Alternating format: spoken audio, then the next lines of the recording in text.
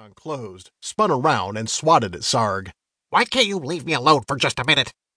He tucked the book into a pocket hidden inside his coat, lifted his top hat, and wiped sweat from his forehead. Well, I suppose we're about done here. He smiled at the shaman. She nodded and pulled herself to the edge of her seat. Kobold hopped down from the crate and straightened out his too large clothing. This will make for a great tale for our farces and dramas booth. He smiled and bowed. I'll gather my things and be on my way.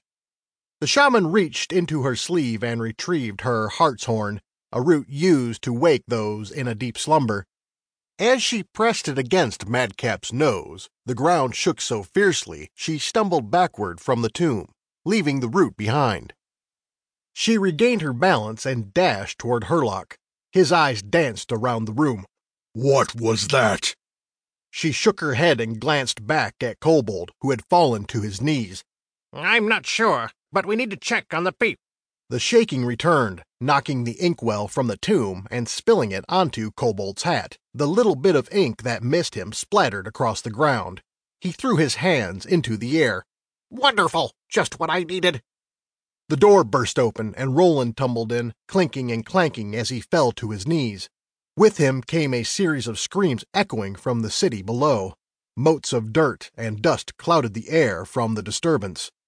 The pirate knight rose to his knees and ran his bony hand through his raven hair. Captain King, sir!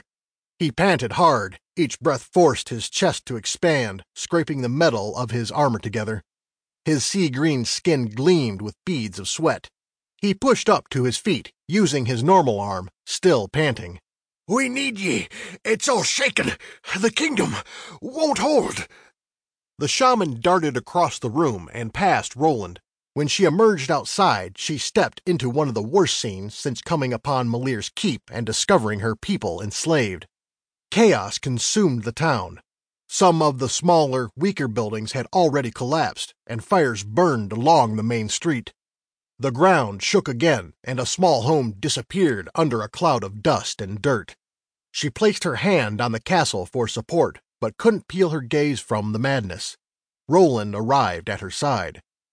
Herlock shouldered between them, the muscles in his arms flexing as he pumped his fists open and closed.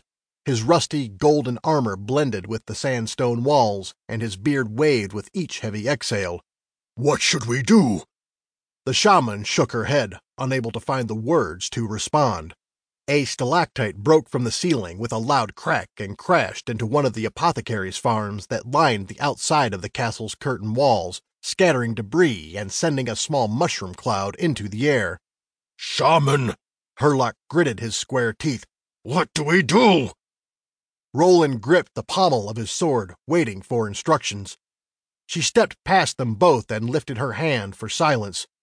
Do you hear that? Herlock shook his head. I only hear people screaming.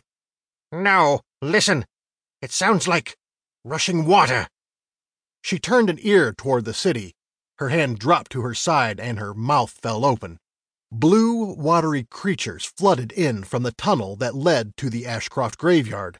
They tumbled over one another in their charge toward Balderdash, their sack-like bodies roiling around from the wet blue smoke that made up their insides. Each creature waved around two thick, goopy arms that ended in clawed hands, and their mouths stretched wide and jagged. Triangular hollows sat where eyes should have been. They moved slowly, but their numbers increased each time the ground shook. Mana beasts, she whispered. Herlock leaned into her. What? Close the gates! She spun around and grabbed at Herlock's arm. Close the gates now! Herlock lunged to the top of the long staircase and cupped both of his tree-trunk-sized hands around his mouth. Close the gates! Close the gates! His voice boomed so loudly it vibrated within the shaman's chest. People stopped running around and looked up at the keep, but only until the king's voice faded. Finally, the gates began to clink shut slowly.